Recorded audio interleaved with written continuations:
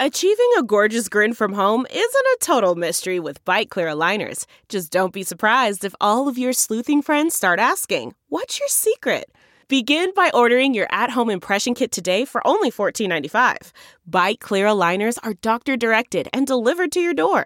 Treatment costs thousands less than braces. Plus, they offer flexible financing, accept eligible insurance, and you can pay with your HSA FSA. Get 80% off your impression kit when you use code WONDERY at Byte.com. That's BYTE.com. Start your confidence journey today with Byte. Pregnant ladies and little kids better get the hell out of the way, because I am running. I'm like Forrest Gump, dude. I am running. So the Titanic was the biggest ship on the ocean, but that didn't mean it was unsinkable. Okay. All right. I want you each to use ombudsman in a sentence next week. I got one for you. My name is Kevin, the official ombudsman of the Just Press Play podcast. You like apples?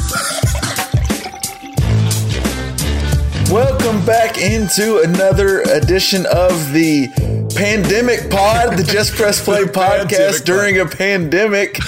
We are back again. We got Pops and Elle with us again. What's going on, guys? What's up? Live from quarantine. Always always avoid alliteration, right, LJ? That's the same. Always avoid alliteration. Yes, sir.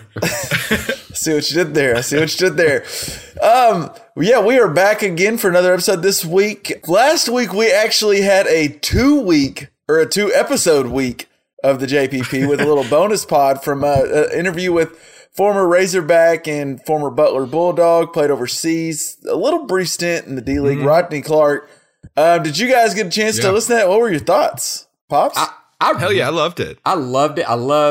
And I have a question, don't let me forget, but he sounded like a cool guy, one. It sounded like y'all could be buds, y'all both like basketball. It sounded like y'all had a good rapport. And then just the story of him trying to get home really was a big deal. I could just... Yeah, so if you hadn't got to listen to it, he was playing pro ball over in Italy when this basically really hit Italy. And then he's from Oklahoma, but he lives here in Fayetteville. And it was basically his family got home and now he's trying to get home to his family. And yeah, Pops, the story kept going. It just kept sounding like a scary movie almost. Well, I think I was going to say, they would shut down every airport the second after he walked in. Right. And I mean, hopefully the listeners, if you haven't, you'll go listen to it. But there's this one part where he's sitting in the Munich airport and he hears, over the intercom that all flights to the UK are shut down. And that's where he's trying to fly to. And that's where he's headed. Yeah. So he's in Munich. He can't go back to his apartment in Italy. He can't go to London to fly to the States. I mean, he's just, screwed. That was the definition between stuck in a rock and a hard place. That's what he was looking like. And then, of all things, he said he was looking around the airport and it's dark, it's empty, people are in a mask. It just looks scary. I can only imagine. Yeah. It was a fun interview. Rodney was a really cool dude. And then we went on down a rabbit hole talking about some old hoop stories from him. If you haven't listened to it, you can find it on our feed or on our Facebook or Twitter. It was a lot of fun to do. And especially at this time, what he went through was pretty crazy, and all is well now. But we got that last week, so you can go find it. LJ, what was something stood out from you on that episode or on that interview? Well, it's the thing that I kind of hammered in the intro is he's so good at basketball that they literally put a sign up saying where he played high school basketball his sophomore year of high school. Yeah, Verdigris. Yeah. What? Yeah. And so, Kevin, did you ever find out what is his... Talking some stories from him in high school were insane. That little bitty Oklahoma town that was people flooding from all over coming to watch them play. So, but what do they call him? I mean, does he have a nickname? Do the boys, playing hoops call him Rot? Or, what? I think they call him Rodney. I don't think he has Rot as the nickname. I would think that would lend itself to Rodney. Maybe he's like RC Cola, like he's RC. I don't know. Maybe I could see that. We didn't get into the nickname, I guess, but yeah, I don't think. I'm just gonna go on a limb. I don't think it's Rot. I liked him. He seemed like a fair guy. All right, well, we have a lot we need to get to on today's pod. We teased off the top, or we talked about yesterday. We're doing a little movie review, so we're going to do a little Shawshank Redemption review. We'll do it at the end of the episode. So if you're sitting at home right now or in the car or wherever you're at and you're like, oh crap, I forgot to watch it. The guys are going to spoil it. We got your back. We're going to do it at the end of the pod. Mm-hmm. You can cut off if you haven't seen it yet and then just come back once you've seen it. So we'll get to that later. Yep. Also, we didn't really get to talk about it last week, so I kind of want to get into it. But Tom Brady is now wearing a Bucs jersey. There's some stuff I want to get into with you guys. And that leaves a team up in Boston who's looking to hire a new quarterback. And we'll see where they go with that. But first up, the perfect hire can have an impact on your business for years to come. So when you need to find that next person or next quarterback, Bill, are you listening? Mm-hmm. When you need to find that next person to help grow your business, LinkedIn Jobs will match the right talent with the right open role fast. So if you're not wanting Jared Stidham to be your quarterback, Bill, maybe you need to hop on LinkedIn and see what you can do. LinkedIn has over 675 million members worldwide. LinkedIn Jobs screens candidates with the hard and soft skills you're looking for, so you can hire the right person fast. Things like collaboration, creativity, adaptability. LinkedIn looks beyond the work skills and put your job post in front of qualified candidates who match your business requirements perfectly. That's how LinkedIn makes sure your job post is seen by people you want to hire, people with the skills, qualifications, and other interests that help your business grow. It's no wonder a person is hired every 8 seconds. 8 seconds? Jeez. Wow. You'll get a backcourt violation in the NBA if you go longer than 8 seconds. LinkedIn's not even worried about backcourt 8-second violations. Wow. All right. That's why companies rated LinkedIn Jobs the number one hiring platform for delivering quality hires. Number one. That sounds pretty good, Pops. Yeah, it's better than 2. That does sound really good. That is analysis right there, folks. That's why you come to the JVP pod. That's right. That's why you're paying for this. All right.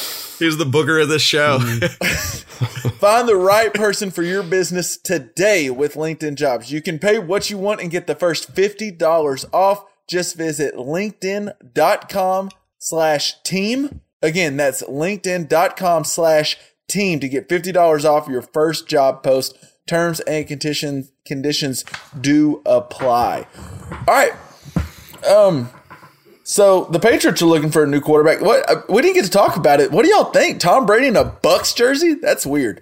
Well, it's gonna be weird, and they're gonna be on primetime every week. I'm not excited about watching. I don't know. They'll be exciting though. They've got receivers. They've got a defense. They've got some weird running game every now and again. It's weird. You know, they do have great receivers. Don't get me wrong. Chris, if you had either one of Chris Godwin or Mike Evans last year in fantasy, you know their receivers are great. Hell, we watched Jameis Winston. He threw for 30 interceptions, but he also threw for 5,000 plus yards and 30 touchdowns. So they got some guys to throw to. I do love though how all of a sudden we're like, oh, Tom Brady on the Bucs. He has Mike Evans, Chris Godwin, and they're like O.J. Howard, Ronald Jones. Like, wait a minute, let's back up.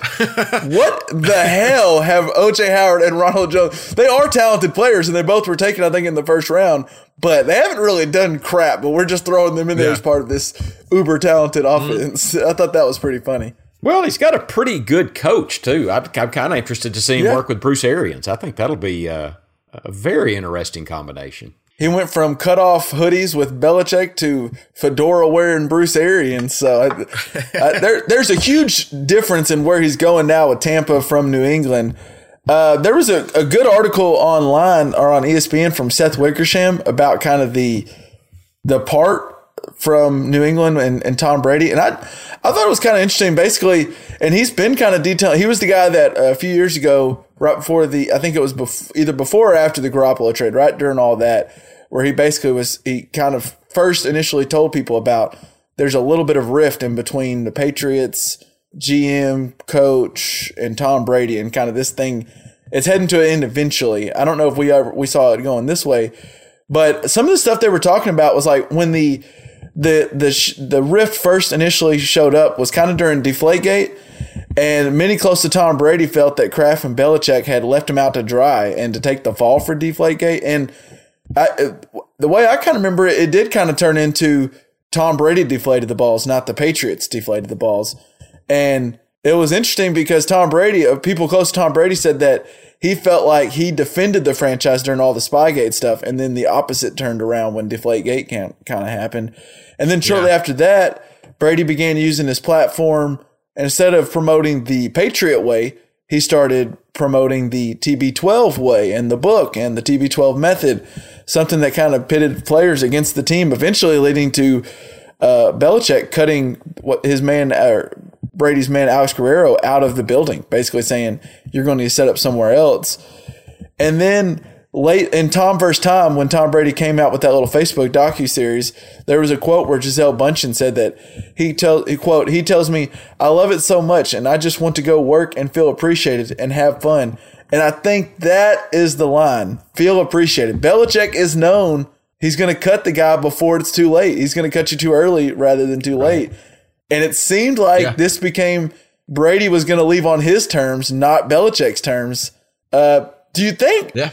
Do you think, Pops? I want to start with you. Is Brady is this going to be Emmitt Smith going to the Cardinals, or does Brady have some gas left in the tank? Are the Patriots in the wrong? Is Brady? What was your thoughts? What did you think when all this kind of? I think for some of the reasons that you mentioned, I think Tampa Bay is a pretty interesting landing spot. I like the coach. I do think there was something happened between, Belichick and that Garoppolo thing, him and Belichick, and I think they were a little bit at odds. Maybe it's a little bit of a Jimmy Johnson, Jerry Jones kind of thing. Two big egos. Maybe, if they could just coexist a little. Yeah. I mean, they coexisted for 20 years, so it's not just one dynasty worth of. It's not bad, but I think Belichick probably was like, okay, he wants to leave now. I don't think it probably bothered him too much, except I did see they signed Bobby Hoyer today, but Bobby Hoyer is... Brian Hoyer, too. Is it Brian? Okay, it was Brian Hoyer. Both the Hoyers. Okay.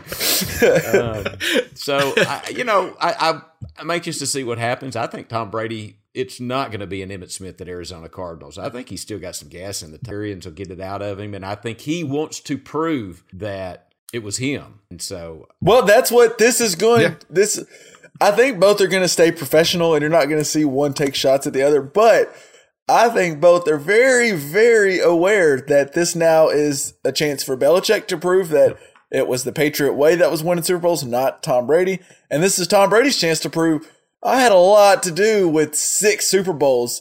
LJ, what were you thinking? I mean, I'm sure as a Bronco fan and as an AFC team, you're probably just over the moon to see TB12 finally go play in the NFC. So pleased. Oh, so pleased. Oh my God, I'm so happy. That's the best news. I know. As he was talking about. I mean, this is PG. Wait, it's just good stuff. I'm so tired. The only problem is I'm just disappointed we're gonna have to see so many primetime Tom Brady games still, because he's on a team that I think can be a contender next year, with a quarterback that makes careful decisions. So I do think that they're going to get primetime games a lot, but I'm glad that he's not going to be playoff, going through Tom Brady and Foxborough is just not a thing anymore. And that's always been a scary combo. I don't know. You're right. We will see whether Brady was the thing or Belichick was the thing. But either way, splitting that team up a little bit makes me very, very well. Happy. It's just funny to me. I wonder, so there's no one, once you get to Tom Brady level, it's the same when you're at LeBron James level or Michael Jordan level. I feel like once these guys get to such a level, there's no one in their camp sometimes they can end up where there's no one in their camp that can go like, hey, are you sure this is a good idea? Are you sure at 43 you're going to go to Tampa Bay? Are you sure you don't want to just stay in New England? And sometimes I wonder if there's not the right person to do that. But then also, I kind of get Tom Brady. Like, you're Tom effing Brady. Don't call me and negotiate with me like I'm a solid defensive end, or I'm in my 3rd year. Like, I'm Tom effing Brady. I know I'm 42. Like, look how the Lakers dealt with Kobe Bryant, rest in peace. But like, even towards the end of his career, he was still getting a legacy contract. I mean, I kind of think Tom Brady, maybe after 4 weeks into the season, he goes, I don't know if I made the right call, but I bet it felt good to go, you know what, Bill, F off. I'm going to go leave and go to Tampa Bay, and you just figure out what you want to do here with Jared Stidham and Bobby Hoyer or Brian Hoyer. One of those Hoyer boys. Bobby Hoyer. That had to feel good to go, all right, bye. It also makes a lot of sense to, in your like last couple of years before you retire, go ahead and ask for a transfer to the branch in Tampa, Florida, and go ahead and get your condo ready to go. And then you're just ready to like instead of having to move when you retire, you just stop showing up to work, and he'll already be in place to do that. So it's a good decision regardless of how long he plays. I'm LJ. It seems like he's not ready to watch Buccaneers primetime games. I'm all about it. I'm really excited to see. We got Tom Brady with. I don't think he needed much. I just love these guys. Like we just mentioned LeBron and Michael, but these guys they're just built from they're cut from a different cloth. And now, like he needed another chip on his shoulder. Now he has it. Like at 43 years old, he wants to go prove.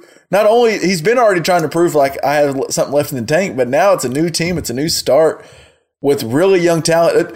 The Patriots, Gronk's been on I mean, he obviously wasn't there last year, but even before Gronk was on his last leg, the Patriots have been devoid of talent around Tom Brady. The defense has been good, but devoid of talent around him. And now I joked about O.J. Howard and Ronald Jones. They are still talented players. Yeah. I'm really excited to see what he could do in Tampa. And I'm excited to see what do the Patriots do. Do they roll out Jared Stidham? Do they go get Cam Newton? Jameis Winston in New England sounds fascinating to me. Yeah. I'm in. Bring Antonio Brown back and let's just cause drama everywhere. Make sure Antonio Brown, I don't know, do we want him on Brady's team or against Brady? I think both is a drama win. Right? I think they're all exciting. I can't wait. I can't wait. But we got time to get to the NFL. Now I kind of want to get to we've had to figure out something to do with ourselves over this quarantine because there's just we should be talking about how our brackets are busted and how this first round was insane. And did you see? So by the way, Pops, they were showing CBS is kind of showing old games, old college, great classic tournament games. And one of them on Saturday, they were showing I think it was, 1982? Is that the Leitner? Or when was the Leitner? 1992? 92, is that probably Leitner? More. Something like that, I think. It was, whatever it was, they were showing the Leitner Kentucky game, and it was a great game. And then so they're showing old games because of the coronavirus. And then the special report cut into the broadcast of Trump and the task force briefing everyone on the coronavirus update. So the tape delayed game was now being cut in by coronavirus that was being shown because of coronavirus. It was like getting punched while you're down. Oh man. But so we don't have new sports to watch. Maybe you were watching some old stuff. I want to kind of go to you first, Pops. Over the weekend, what did you do to entertain yourself? What were y'all doing while there was no March? I know Tammy would have been dealing with you just stuck upstairs watching March Madness all weekend. So what were you doing instead? Well, so Saturday we went out and went crappie fishing, and in a lake that was completely full and muddy and too high, but the weather was nice, so we had just a little bit of nice weather. And then we watched a lot of TV. What did we watch? We watched Shawshank Redemption. That's one thing we did this weekend. And we're watching this news thing, 000. Have I told you guys about that? I think you mentioned it, but I don't know anything about it. It's something about shipping cocaine or something like that. It's something about the drug cartel. I'm not sure. Have you only watched a few minutes? How did you not know? Well, I've watched 3 of them, and I'm not sure I'm sold on it. But Tammy is bound and determined. We're going to watch it at least one more, and it's kind of interesting, but it's complicated. So that's what we did this week. LJ. Yeah, so I did a little binge watching too. I'm going to let you go first, LJ, because I'm a little ashamed of myself for what I watched. But what have you been doing over the quarantine weekend? What have you and Hannah been up to? Well, like I said, been working on Swahili and playing music together. Yeah, do we have an update on your Swahili? Hody hody means knock knock, so you could say hody hody, and I say ni nani, and that means who's there. And then you have to have a joke after that, and I don't know any Swahili puns. So we're still work in progress, but we're making ground. Yeah. Swahili working on. But so we also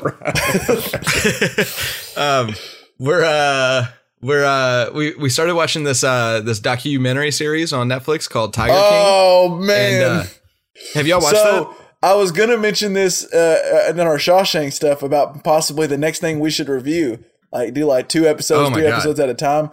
Dad, the Tiger King stuff. LJ, can you just try to explain a premise to Pops of what Tiger King is? Okay, so this gun-toting, drug addicted, gay presidential candidate. Wow. I didn't know that combination was good. And he goes by Joe Exotic.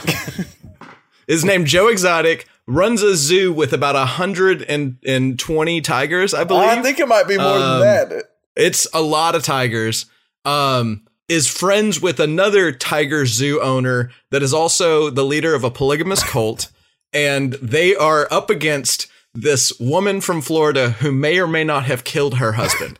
I mean, the woman and husband wants to free all the tigers. She doesn't like caged big cats. And so she's trying to get them uncaged. These two guys, I don't think you can get in the big cat tiger business without being a little bit insane. And these guys, Pops, wow. Okay. They are something else. Every episode, you're just like, wait a second, that wasn't possible. You cannot, that is unbelievable. If this was a script, I would pass on it immediately. Like, it's absurd. And the life. amount of characters with missing teeth just make the show even better. Yeah, it's Oklahoma. So wow, I'm intrigued, I must say. And the only thing I know, Pops, the only thing I know right now is that the Tiger King, Mr. Joe Exotic, is supposedly, and I'm very brief, I've only really watched the trailer in the first episode, and they've just kind of set up who these people are. But the way that they started filming this documentary a little bit, just because like this Tiger King, this Joe Exotic guy is wild. And then he got indicted for possibly hiring someone to murder a woman that was trying to get his tigers freed. So I don't know what's going to end up happening, Pops, but it's got murder for hire, drugs, these guys in cages with tigers who love these tigers, and polygamy, cults. It's got it all. Everything. Like, it's got it all. And then, another crazy thing about it is the documentary maker, like he was going to make a documentary about snake dealers. Oh, it's also got the potentially biggest coke dealer from Miami's Cuba connection heyday, or not Cuba, Colombia connection heyday. So basically, the guy that Blow's based on is also a part of this story somehow. And George Young, that's George Young. It's a wild show. The guy just okay, so maybe it's not him then. It's a different guy, but has a very similar career trajectory. No, you're right. Now that you say that, you're absolutely right. So, but the documentary guy said he just wanted to do a story on like illegal reptile deals. It starts with illegal reptiles, and then he sees sees a panther in someone's back in their van, and he's like, "Wait a minute, hold on." And then we have Tiger King. So I think, and I'm jumping ahead of ourselves because I was going to mention this during Shawshank, but I kind of feel like our next review should be like 2 to 3 episodes at a time. It's a 7-part docuseries, and they're like an hour long. And we could do like 3 episode recap next week, and then the following week do like the full series recap, because it's on Netflix. So if you want to watch it, so far I'm fully into this bad boy. God, it's hard to turn off. It is so hard to turn off. I will check it out. I don't know what I'm getting into, but I will check it out.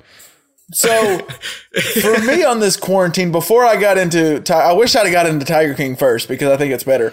But I found myself. Oh no, I know what you watched. I found myself. It kind of Netflix. So we talked about this before, but they have the setting where it doesn't automatically start shows up as you're like scrolling through. But I guess I haven't downloaded the new setting or what, because it still does it for me. It still starts. I haven't found it. The new show, like as I was scrolling through. And so the show, it's a reality show called Love is Blind. God. It started going, and I was like, these people are so dumb. So I started watching it for a little bit. And then all of a sudden, I found myself on the 4th episode going, these people are idiots. On the Next fourth episode. Yeah, I was upset. I hate the show. I hate the music. I hate the people. And I hate myself for watching. I've watched the entire thing. Well, can I tell you how bad this show is? For the ad read I had for the promo of the Rodney Clark interview, I almost threw in a bit about how you could have Simply Safe installed in the amount of time it takes your wife to watch an episode of Love is Blind. And then I realized that Hannah would not want me to publicly air the accusation that she has ever thought of watching that show. So here I am outing himself. Here I am. The first, I was in denial, but now I'm admitting it. I've watched the entire thing, even the reunion episode at the end. Oh my God. Pops, just to give you an idea of what Love is Blind is. So it's a show where these group of men and group of women go into a house. They're both separated from each other. They can't see each other. And they go into these pods and they blind date, basically, is what they call these pods. And you're just talking to people. And from the moment the show starts to the moment the show ends, it's like 45 days or 40 days. and you end up marrying someone. You choose someone to marry through these pods. You fall in love with their voice and their personality, not their looks. And the premise is to see, is love really, truly blind?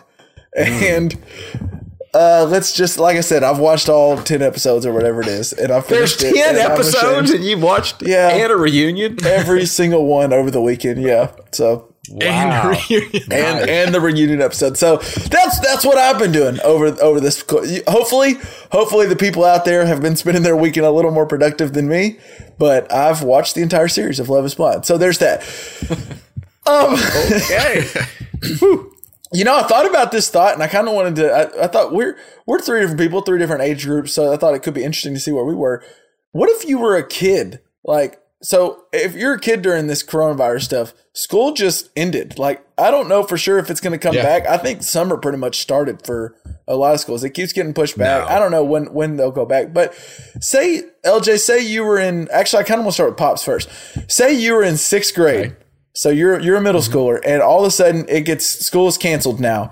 What would you be doing if this happened to you as a 6th grader? What would be your day-to-day life?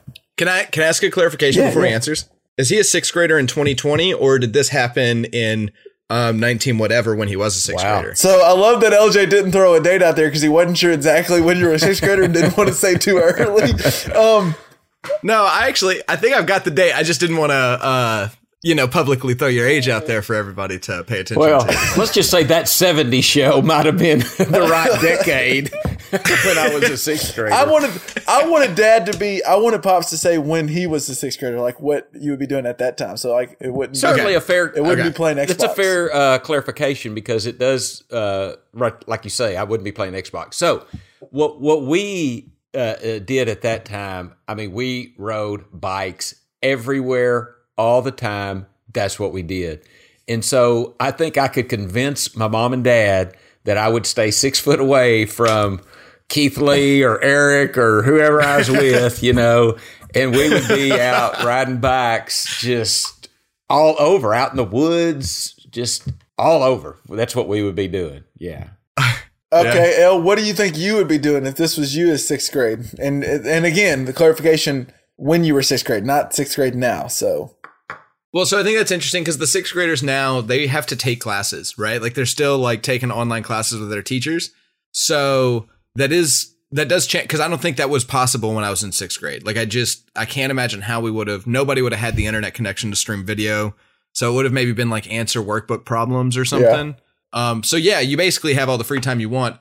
I'd probably spend the entire time in mom and dad's bedroom on AIM, just messaging everybody back and forth on AOL. That's what I would do. I mean, I'd get out and ride my bike every now and again. I'd probably try to go hang out in that little area between the middle school and I can't remember what road that was back near Andrew's neighborhood.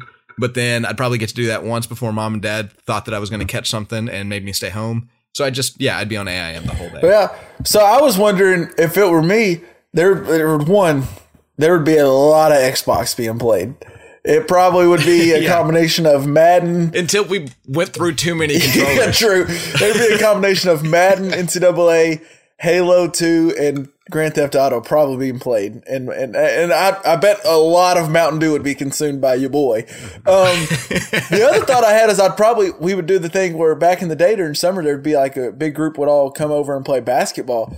But you can't. We couldn't follow the 6 feet social distancing rule. I don't know if y'all heard. I don't know if y'all heard. Andrew Cuomo. I think that's the Cuomo. There's two different Cuomos, but the Cuomo that's the New York governor is Andrew. Yeah. As opposed to Rivers Cuomo, who is the lead singer of the Weezer. Other Cuomos. There's the Cuomo that's on CNN. Yeah. Sure. Anyway, so the New York Cuomo, he was out. They were talking about because video surfaced of people still going to Rucker Park and different basketball courts playing basketball, and it was kind of funny. He was like, "Yeah, I don't know if you can really observe. I hope they're observing social distancing while playing basketball. But I played basketball, and if you're observing the social distancing, then you're playing some really bad defense because you can't stay 6 feet off them."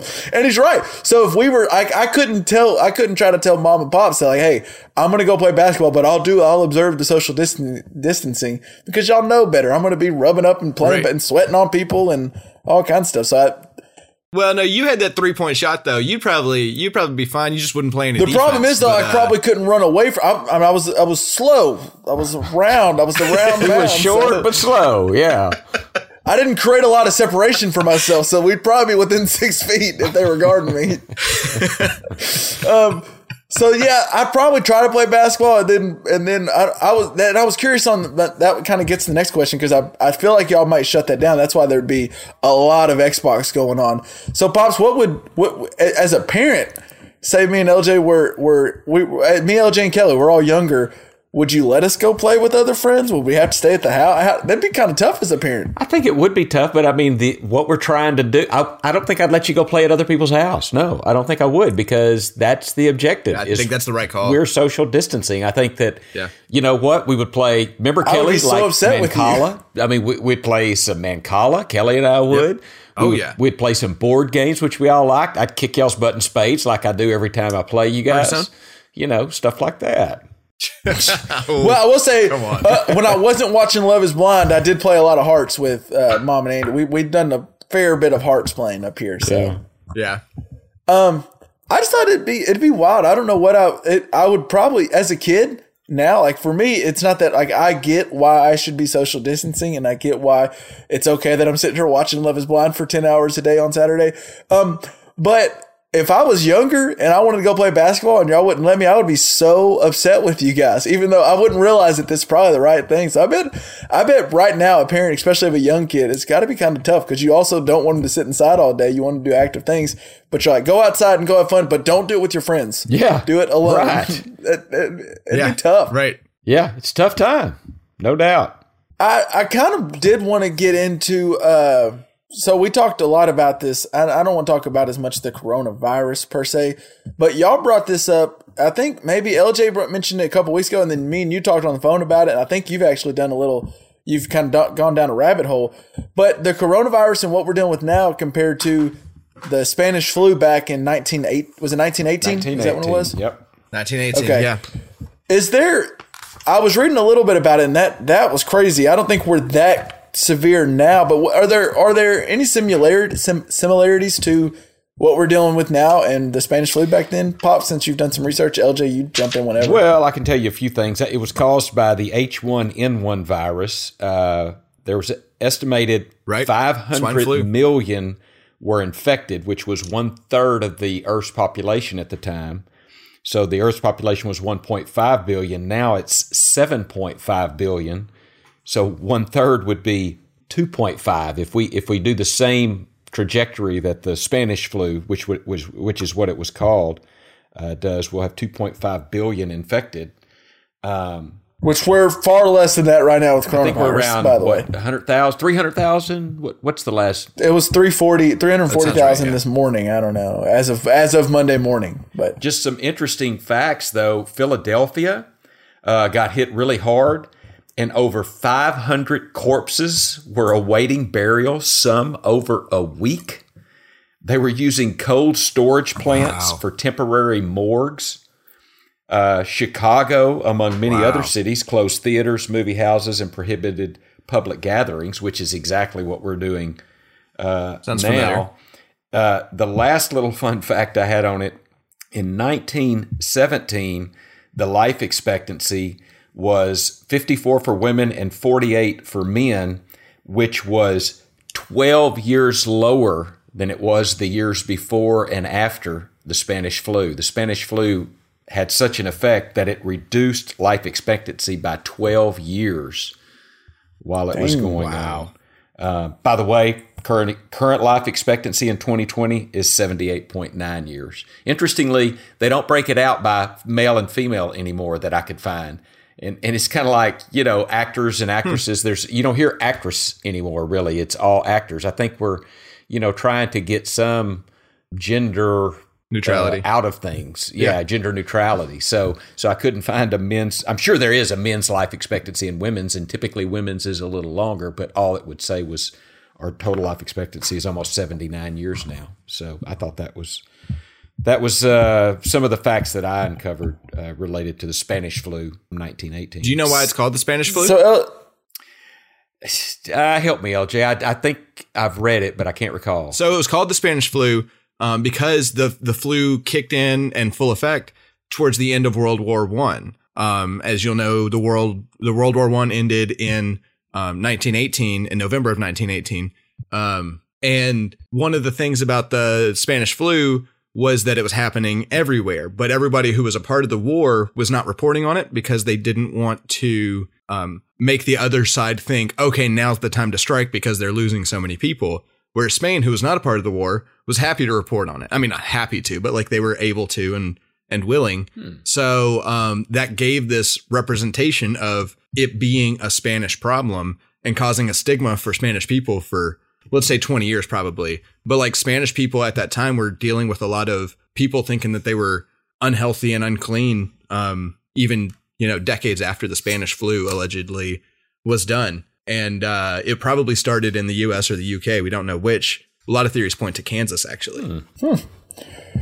So how much, LJ, what was something beside, like when you were kind of doing your looking through compared to what we're going through now, and what was some of the differences and similarities you kind of noticed? I know Pops mentioned like Chicago shutting down, and that's Chicago shutting down now. Yeah, I saw. Was there a lot of similar things like that? There was a really cool poster I saw that we'll have to put in the show notes that the health administrator of Chicago put up this sign about this theater is closing because of health concerns. And it was very theater related. So it really resonated with my life, obviously, which I found interesting.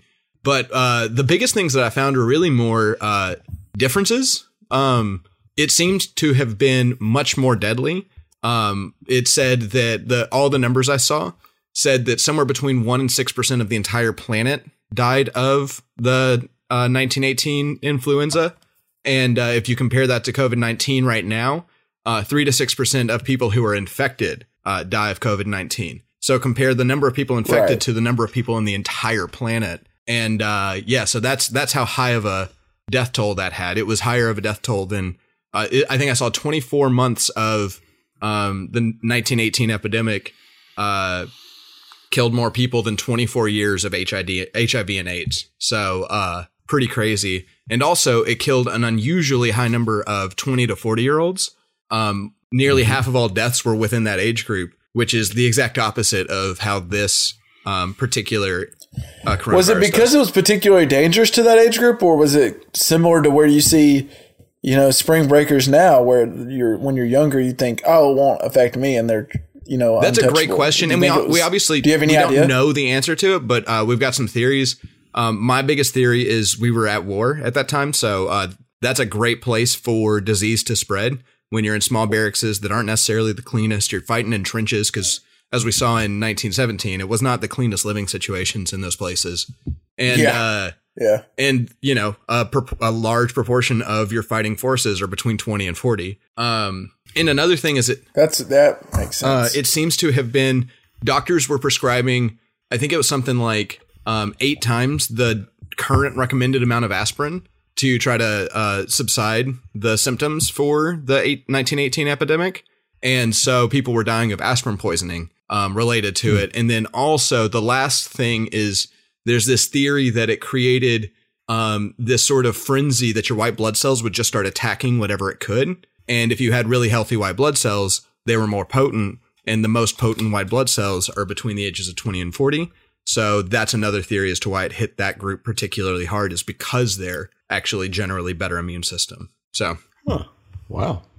Interesting. I mean, I kind of hate comparing the two, just in the sense of we're not in the same, like, this is not to that same extent, probably because we're smarter and more educated and we're able to communicate as far as like we can see reports every day on the TV on where we're at, how dangerous this really is. Whereas in 1918, obviously it's much harder to get that information. They weren't even hardly covering it. That was another thing I found, is because of the war, you would list the war deaths next to the Spanish flu deaths, and the numbers would be astronomically more for the war deaths, some of those which were the flu deaths. But you would look and see like 100,000 people died today at war and 1,000 people died today of this flu, and you wouldn't even notice the 1,000, so well, and what I found super interesting was, so at that point in 1918, there's not as much information. So it's hard to get the information because it's just not out there. But now we're like in the exact opposite. Now there's so much information. What's true? What's not true? Is it really this deadly? Is it not deadly? Like, you see like people that you would normally expect to be good sources of information. Some saying this is very serious. You need to stay home. Others like completely downplaying it. Like, oh, it's not a big deal. And then you see the other stuff in between where it's like, oh, you can catch it from drinking water. Your pet can get, like, there's just so many false things and true things. Right. And it's just weird to me. We're in both instances, we don't know the exact truth. Some because we have too much information now. And then back then you just didn't have enough. It's funny. They both still kind of have the same downfalls. Yeah. Interesting. I will tell you one thing that that's going to happen from this thing, at least for me with this coronavirus stuff. I try to think of myself as a fairly sanitary person. I clearly was not washing my hands long enough before this. I've definitely learned that. Because I still find myself, I get done, me and Mom were talking about this yesterday. I get done washing my hands or I think I'm done. I'm about to rinse off. I'm like, oh, it's really only been like 8 seconds. I probably need to go a little longer. And I also have learned just how much I touch my face. Oh my God, I touch my face so much. Yeah. Why do I touch my face that much? I was itching my eye as you said, why do I touch my face so much? Yeah. I'm interested to see what happens, what ends up sticking from this. Like, what if the handshake goes away forever after this? I've seen a lot of people pushing for fist bumps, and I'm into that. I think that's a great solution. Like, what if in 20 years we're telling our kids, like, back before the coronavirus in 2020, we used to just grab someone's hand and hold it for 6 seconds when we met them. Like in every kid's movie. And their kids are going to be like, every kid's movie, there's that we're going to shake hands and I'm going to spit in my hand first and then we're going to shake. That's like something that like our kids are definitely going to watch and be like, what? No wonder you deserved this. You absolutely deserved the coronavirus. No wonder y'all had an outbreak. What are y'all doing?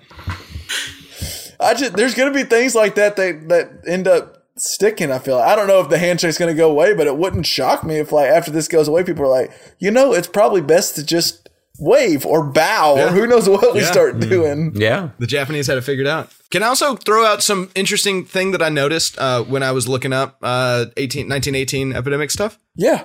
So the worst month for this disease was October of 1918. And interestingly enough, Lifford Samuel Luthringer was born November of 1918. So he was literally born after the worst month of the biggest pandemic. So which is also coincides with the end of World War I. So I can imagine if death tolls are dropping, World War I ended. That was a happy world to be born into right at that moment, probably. So the world got a lot better right as Lifford started getting in, huh? Can we clarify? We are talking about Lifford S. Luthringer, my grandfather. I know we talked about my age. I just wanted to specify that it was not me. You were born in 1918. That was born in November of 1918. That was my grandfather. So you have not been around for both pandemics. I have not. No. Okay. I'm glad we clarified. I have not. Well, I just know with this whole coronavirus stuff, my thoughts go out to anybody who's working in a job where your job's really being. I've been lucky enough I'm in news, and so news kind of we're not losing our jobs right now because it's important to have news. Mm-hmm. But people like, especially I was thinking about Kelly in the restaurant industry, anyone in that industry, LJ with the theater industry, with their shutting down theaters. Mm-hmm. This has really made it to where you can look back and go, okay, things are. It really helps you appreciate where things are at for each individual life because there's just so many people that are going without a paycheck right now, and if you can help someone out, try to do it because it's got to be hitting the red. I just saw a big restaurant up here in Northwest Arkansas that employs 450 people let go of 400 on Sunday. So that's just a lot of people without a check. And and similarly, in my industry right now, I literally don't know a single person with a project up and coming anymore. Nobody has any work that they're looking forward to at this point. And we're just going to have to rebuild once this is done, basically the entire industry from the ground up. And the scary thing is we don't know. Is that 2 weeks? Is that 2 months? We just don't know. There's just so much unknown. Knows. So I've been thinking a lot about people who are really getting hit hard by this. And I don't really have much to say except for, we're thinking about you. And shout out to the people that especially have they have jobs that put them into dangerous situations. Doctors and nurses out there, you're absolute heroes. Grocery workers. Delivery drivers, grocery workers. This world can't work without you guys right now. And thanks for going out and stay safe. Wear gloves when you can. Wear a face mask if you need to. But really, thanks for doing what you do. We at the Just Press Play podcast super appreciate all of you people that are working your ass up and running towards the fire right now. So I agree. 100%. Yep. All right, taking a hard right turn. We talked about it off the top, and now we're going to get into it. The review time. If you haven't watched Shawshank Redemption yet, now's the time. Cut off the podcast. Make sure you come back here in a little bit. Well, so get off the podcast, but also go make sure you're subscribed if you're not already, and hit that rate and review. Leave us a rate and review, and then come back after you've watched the episode or after you've watched the movie and check out the review. But let's get into Shawshank Redemption movie review time.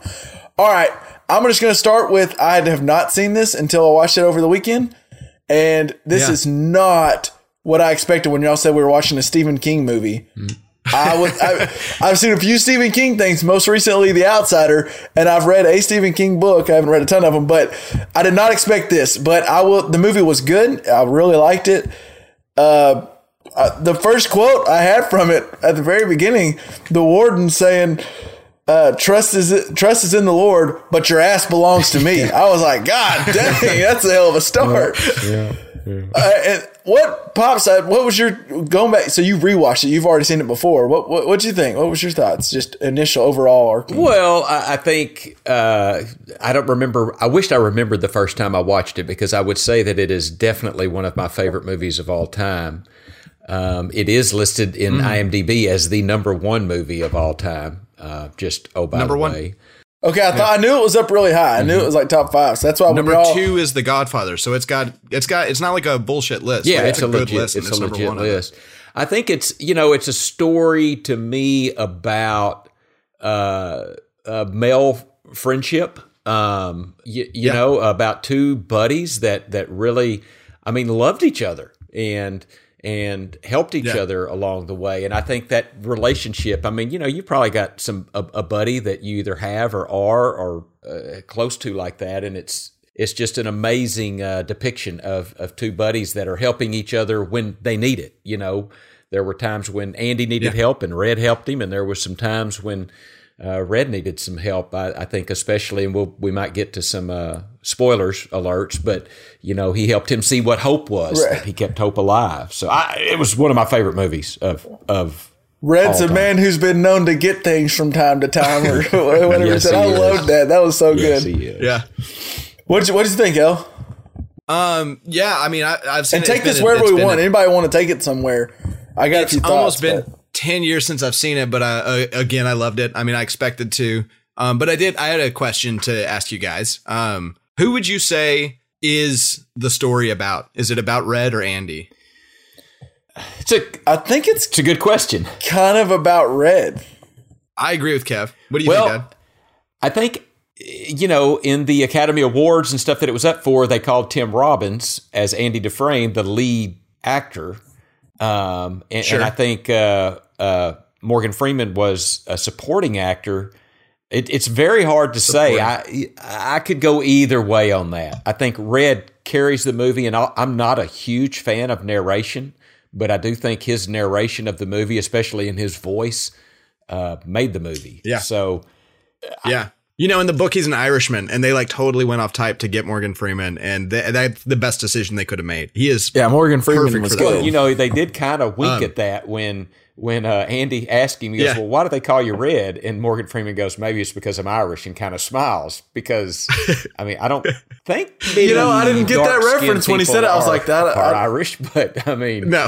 So he's Black Irish. Yeah, they chose him because of his voice, like you say, LJ. Okay, a little off-topic question of the movie, but then it tails into a question about the movie. But why does someone get sentenced to 2 life sentences? What the hell? What? You only can serve 1 life sentence. Why does someone? It weighs in your parole hearings. It makes you eligible for parole at a much later date. You're right. I guess that's just your chances of getting out are. If you got 2 life sentences, it's like you got to die, come back, and you still up into jail. And then to the movie itself in particular, I thought it did a great job of. Well, no, actually, I want to ask you this: was Andy always planning to get out? Like when he asked for that, whatever it's called, the rock axe or whatever, was he doing? Did he want that to try to dig out of the cell, or did that just kind of when he was carving his name, did something fall off the wall and he thought maybe this could work? Do you guys have a thought?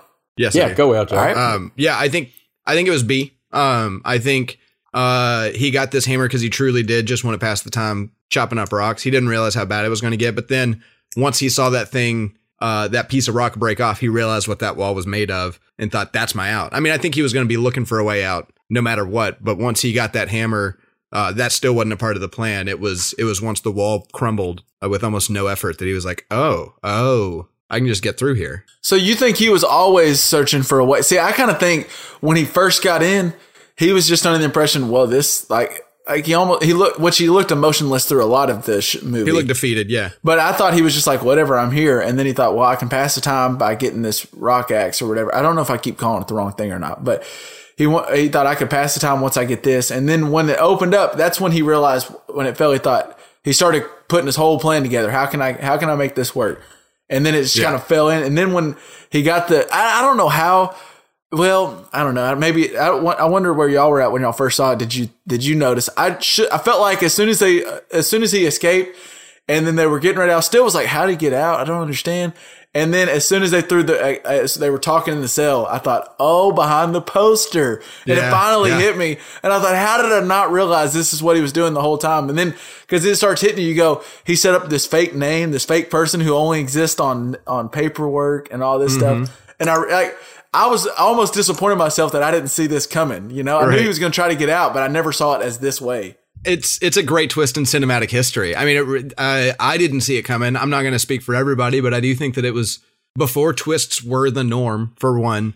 And then two, it was just a really good one. I mean, it's a Stephen King. It's well written. The only thing is the book is called Rita Hayworth and the Shawshank Redemption. So it gives away a little bit more if you know the title of the book. You know that poster is a lot more important. But yeah, no, I had no idea, and I didn't feel disappointed that I didn't get it.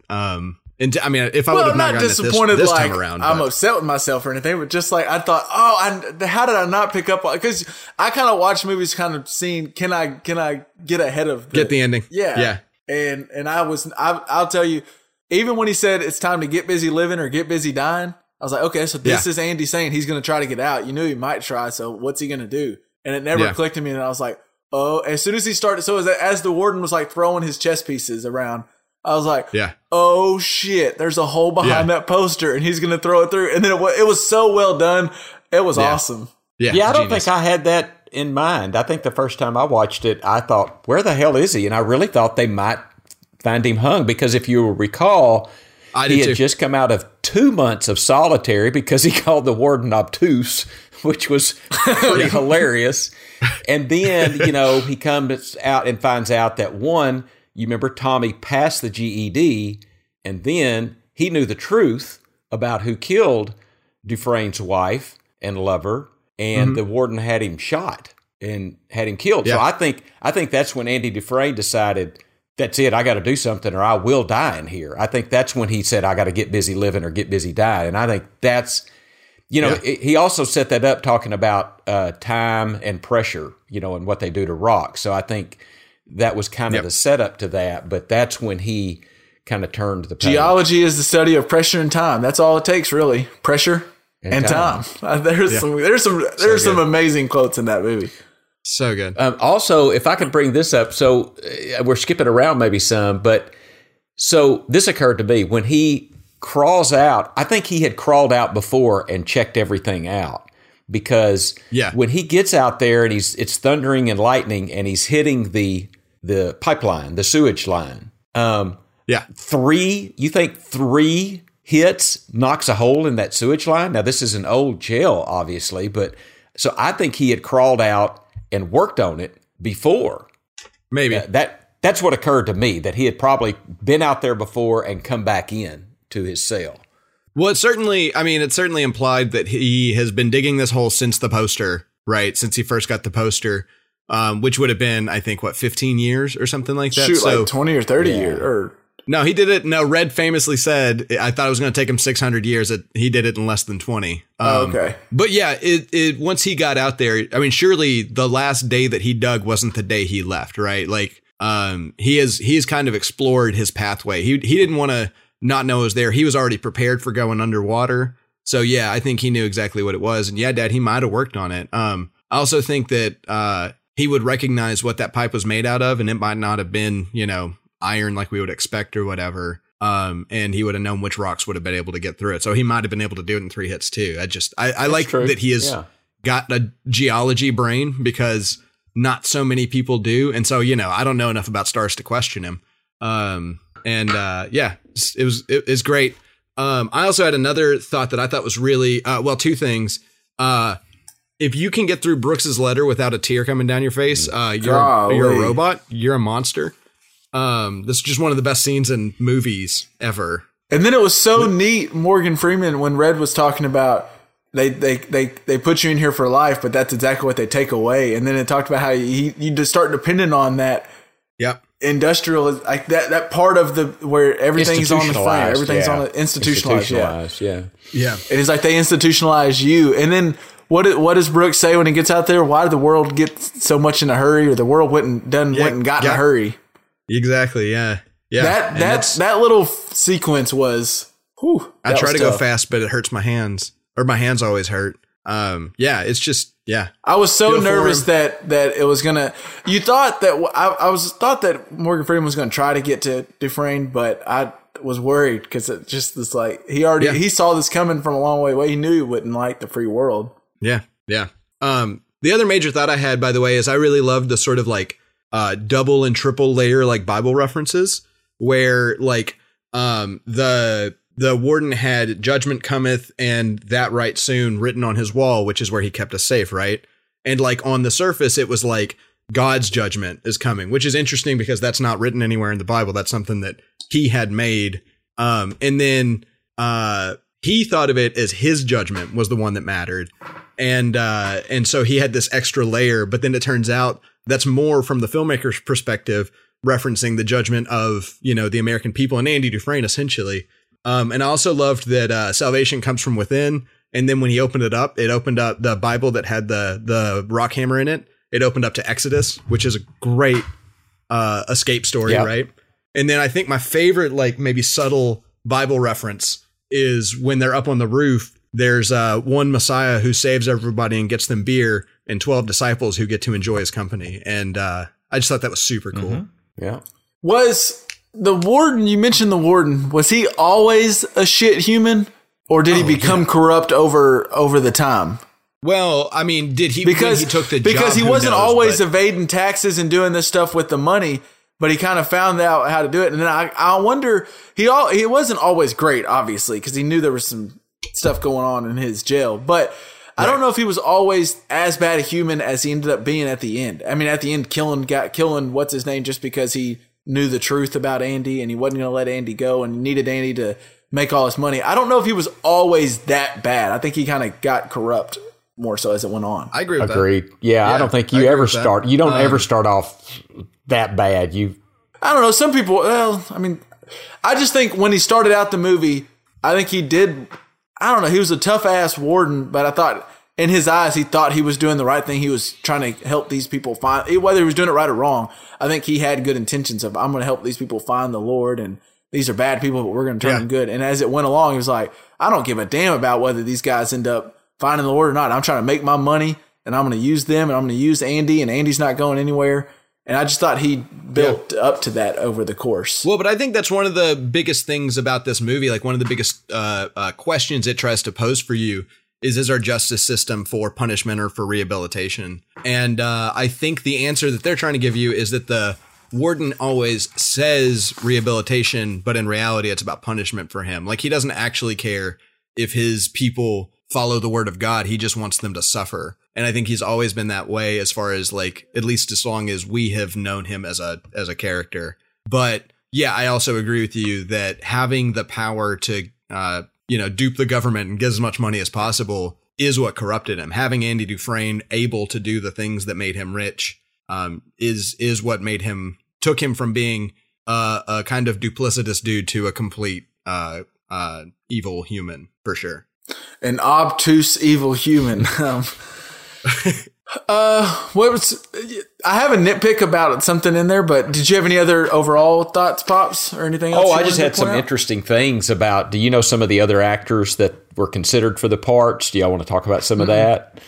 Go ahead. So James Gandolfini, right? yeah, Gandolfini was going to be, who was he? Boggs. He was going to be Boggs. Yeah, one of the sisters.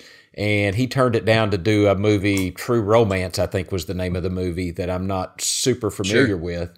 Other people that were possibilities were Tom Hanks was considered, I think, for the part of Andy Dufresne, but he was busy doing Forrest Gump, which is one of the reasons, if you think about it. I've heard of that Yeah, movie. you've heard of that movie. This was in 94. This movie did not win any Academy Awards because that same year was Pulp Fiction, one of the all-time greats, and Forrest Gump, one of the all-time greats. Lion King. Well, was Lion King 94? Okay. How about that? Yeah, that won the soundtrack award that Shawshank was up for. Yeah. So let's see. Gene Hackman, Robert Duvall, Paul Newman, Robert Redford, and Clint Eastwood were all considered. They were considered for Red. I'm sorry.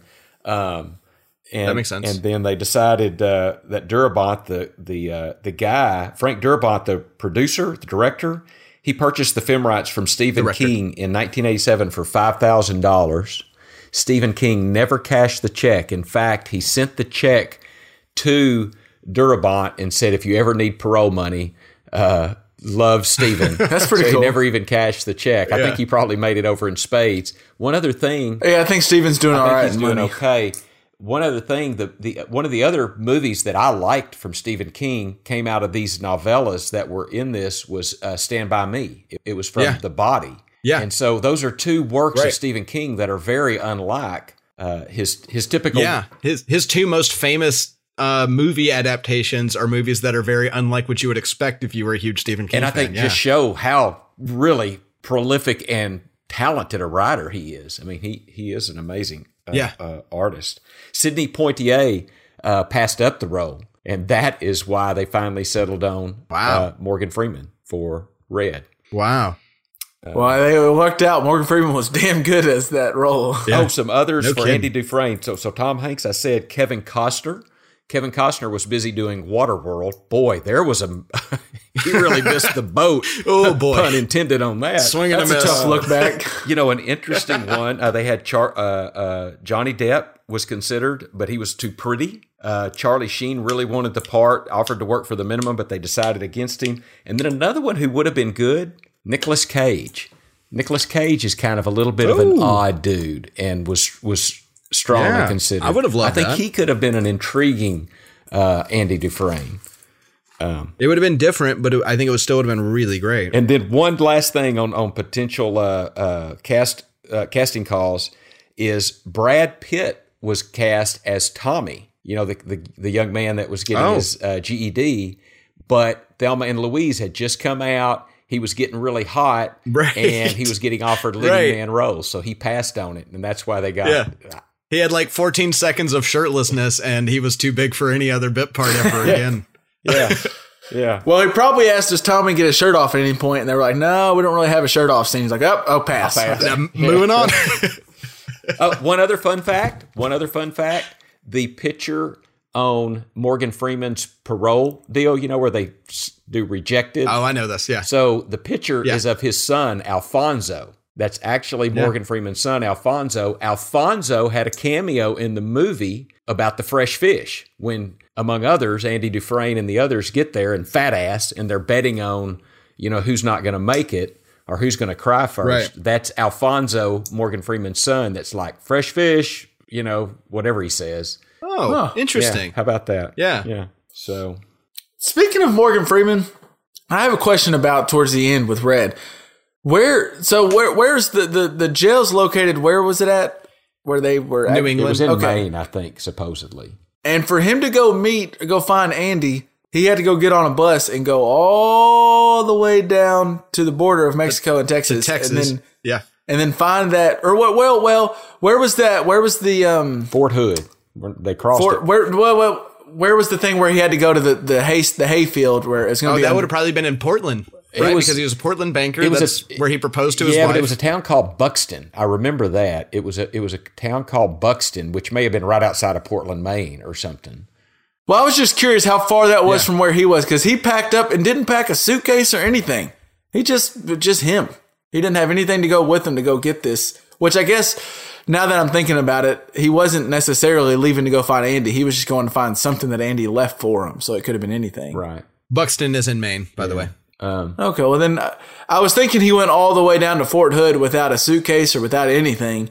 But he went to the hayfield first, got that letter and got the money, and then went to go find Andy. So see, here, my brain has just been opened up. I've been thinking Portland, Oregon this whole time. So they've been in Maine, and then he had to go all the way to Portland, Oregon, and then go to Texas. You thought he was doing some serious traveling, huh? Yeah, that's some legwork. My man's been on the bus for 3 months. Yeah. I do want to give a little shout out to Morgan Freeman, like he needs it, but I thought his acting when he walks. No, he's going to put. This is the point of his career. That he needs me. He needs Clifford S. Luthringer to call him out on the JPP pod. Yeah, this is going to autoplay on his mantle every day. Yeah. I'm sure it will be. But when he goes to the wall, and finds what Andy left for him, I thought his acting was tremendous there. He finds the rock that doesn't belong there, and he looks over his shoulder. And then he opens it up, and there's a letter and money, and he's looking over his shoulder. I just thought his acting was incredible. Maybe the best of the whole movie. The movie was good. It was so I started watching, like I said, and I was taken away. I was like, this is not what I thought I was getting myself into. And it was really good. I really enjoyed it. Thought it was a good movie. I love there's quotes throughout it, but Andy Dufresne, who crawled through a river of shit and came out clean on the other side. I mean, it was just... That's good. Morgan Freeman as narrator with all these little one-liners were just fantastic. So, does that mean, we talked about a little earlier, our next review? Are we going to do Tiger King? I do have a question before we move on. Okay. Do you guys... So, when Andy Dufresne plays the opera over the loudspeaker for everybody to hear, right? Mm-hmm. Red says that he doesn't want to know what that song's about because he just wants to imagine that it's something too beautiful to put words to. Do you guys want to know what it's about? Because I can tell you. Yeah. What's it about?